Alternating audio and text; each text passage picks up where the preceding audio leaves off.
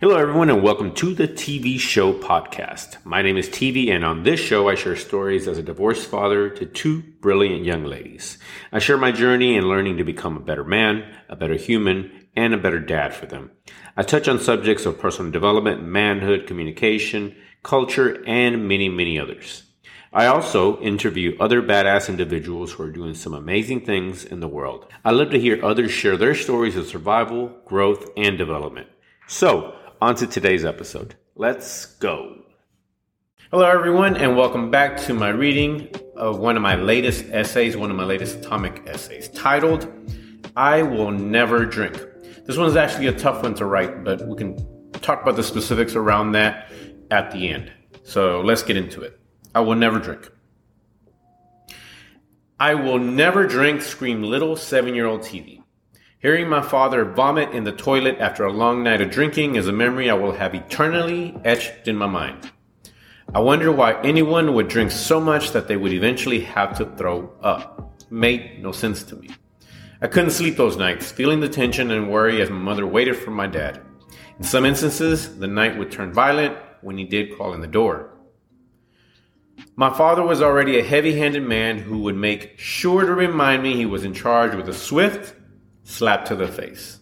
Drinking only made his hand heavier. I could and would not be like my father. I decided to never drink. As you can imagine, this wasn't easy when everyone around me was drinking. Peer pressure made it difficult, but not impossible. My friends didn't make it hard at all. This is just what TV does. On New Year's Eve 2009, at the age of 34, it all changed. My friend offered me a drink to bring in the new year. I said, it was a vodka Sprite. I enjoyed the feeling it gave me and have come to appreciate a good cocktail since then. A few years later, I didn't have a television, so I found myself at a bar watching a Mavs playoff game. Someone won the lottery and was buying everyone drinks. It just kept magically appearing in front of me. This is the first time I did feel too drunk to drive. I called a friend to take me home, which was only 1 block away. True story. My babies never have to worry about me being angry or violent. At worst, I just tell terrible jokes and cry because I become an emotional basket case. I did not repeat my father's pattern. I did keep that commitment to myself and my daughters. So, as you can imagine, this was it was personal, as many of my stories are. But this one was a little heavier. My father, for much of my childhood and for much of my life, he's been a heavy drinker. But he used to be a lot worse. It was really bad. It was so bad that it just, like I described in the story, he would come home, he'd be drinking, he'd get violent. It was tense in my home most of the time, but especially on the weekends when he'd go out drinking. And the worst of the memories were obviously hearing him just vomit and then later tell us that it was blood or this or that. It was, it made no sense. Even I was a little kid, but I'm like, why would anyone do that? Like, you choose to do that. And obviously given the violence, the domestic violence, and the screaming, the yelling, the abuse, I decided then at that little age, that I wouldn't drink. I wasn't going to drink. I told my mom about it, and she thought it was cute, I think. But I stuck to it. I stuck to it till I was 34 years old. And actually, that right there, I thought I was 31. I got divorced in 2006. So I always used to tell people that I started drinking, that I had my first drink, rather, when I was 31. In reality, it was in 2009, when I was 34, that I started drinking. It was like 3 more years. And that was only because a friend asked. I was 34. I said, you know what? It can't hurt. In worst case scenario, I just don't like it, and I put it down. I had 3 of those drinks. It was a Sprite with vodka. And I continued to have that specific drink for like 2 or 3 more years. I would just go places and just have that because that's all I knew. But I was 34 when I first started drinking. But in between that, throughout the years, people just didn't give me shit. They didn't give me too much trouble. My friends, I grew up in what would be called the hood, Oak Cliff, Dallas. Back then, it's still considered a little rough, although it's changing. But it was much rougher back then. It was a lot of gangs, a lot of gang violence. And never mind that. It's just inside my own home and in my family, everyone drank. My oldest brother drank like a sailor. Is that a thing? My uncles, everyone drank. It was just what you do. But I just chose not to. Even when I became older, I refused to do it. And this was true, and I maintained that. My friends never gave me any crap, and I love them for that. Most of my friends were good people. The people that were close to me were good people. And I mean, I had one friend that always offered because he said it was just out of obligation. He had to be kind and offer. And I was always say no. And he's like, okay, cool.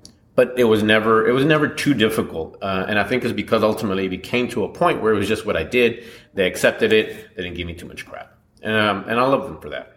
Even as I got older, it wasn't too difficult because I didn't even go to bars and clubs. It was not something I was interested in. Into my 20s, didn't care for it.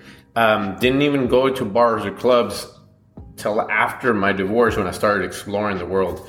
So it wasn't that burden, that pressure of going out and then having more drinks, having drinks everywhere surrounding me and everyone drinking. That peer pressure was never a problem because I didn't do that. So it was all these little elements that allowed me to maintain that way of doing it. That allowed me to not feel so much pressure, and nobody was going to change my mind, not them. And what's even funnier, one of the stories I do enjoy telling as well is, well, I got divorced. I talk about that often because it was a pivotal moment in my life. There's a lot that happened because of that. That domino fell, my divorce, and so many other changes happened. But I had a friend that told me when I was going through the divorce that it was his experience that when people divorce, it's a terrible experience. It's traumatic, right? She expected that I would have issues, that I would probably start drinking or start doing some things. I didn't do any of that because I hadn't been drinking before. Therefore, it wasn't an option for me to start drinking now just to drown my problems. Not an issue. Didn't care for it, didn't want it, didn't need it. Not even when I was at my lowest points in my life. It was, but it was interesting to hear that, you know, obviously it's just something that people do, especially when things aren't going well. They reach for the bottle. But that wasn't the case for me. I do think that the fact that I started later in life helped me from becoming an alcoholic because it's pretty prevalent in my family. But because I started so late, I think that may have helped condition my mind to be able to at least control it when I did pick it up.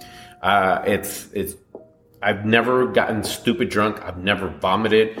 There's been moments when I had more to drink than I probably should have, but it's usually in the privacy of my own home. I don't like drinking too much outside of my home, because it's, you know, you have to drive, you have to think it through, right?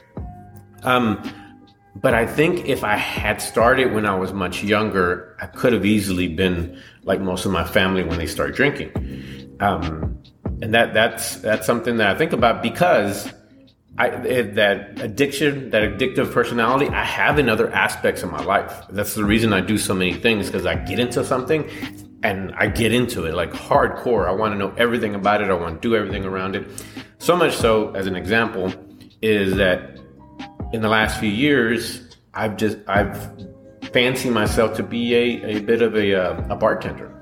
I enjoy making my friends cocktails. I've bought the glassware. I now buy like real cool ice, and I want to make them drinks, and so they can enjoy the night and have something to relax them, right? But I went all in on that, and it's something that I'm actually very proud of. And if I think people, when they would see my stuff on social media where I'm making the cocktails and experimenting and doing all these things, and then they hear that I didn't start drinking till 34, then there's this bit of a shock, like how is that even possible given that I spend so much time and invest so much time into becoming a little bartender. It's just the way I am. I do have this addictive personality, which I think is great in the right context. It's terrible when it comes to drugs and alcohol. If you're not able to manage that, then forget about it. You have issues in life. And for me, luckily, I was able to, I guess, figure some things out early that prevented me from making those terrible decisions. Because, I mean, it's not like it's not part of my family culture, my family history. It's right there. It's in my face. So one of the last things that I'm really proud of, even though I broke my promise to myself, I am proud of the fact that I was able to do so in a way that's responsible. And my daughters are able to witness that same thing as well. They're able to see their father, a grown adult, drinking responsibly without having to get trashed. That's it for today. Thank you for tuning in. Remember to subscribe to my YouTube channel. If you're watching this on YouTube, subscribe to the podcast on Spotify, on Apple Podcasts or Google Podcasts, wherever you're listening to this. Subscribe so that way you'll be notified. And I'll see you soon. Thank you. Take care. Bye-bye.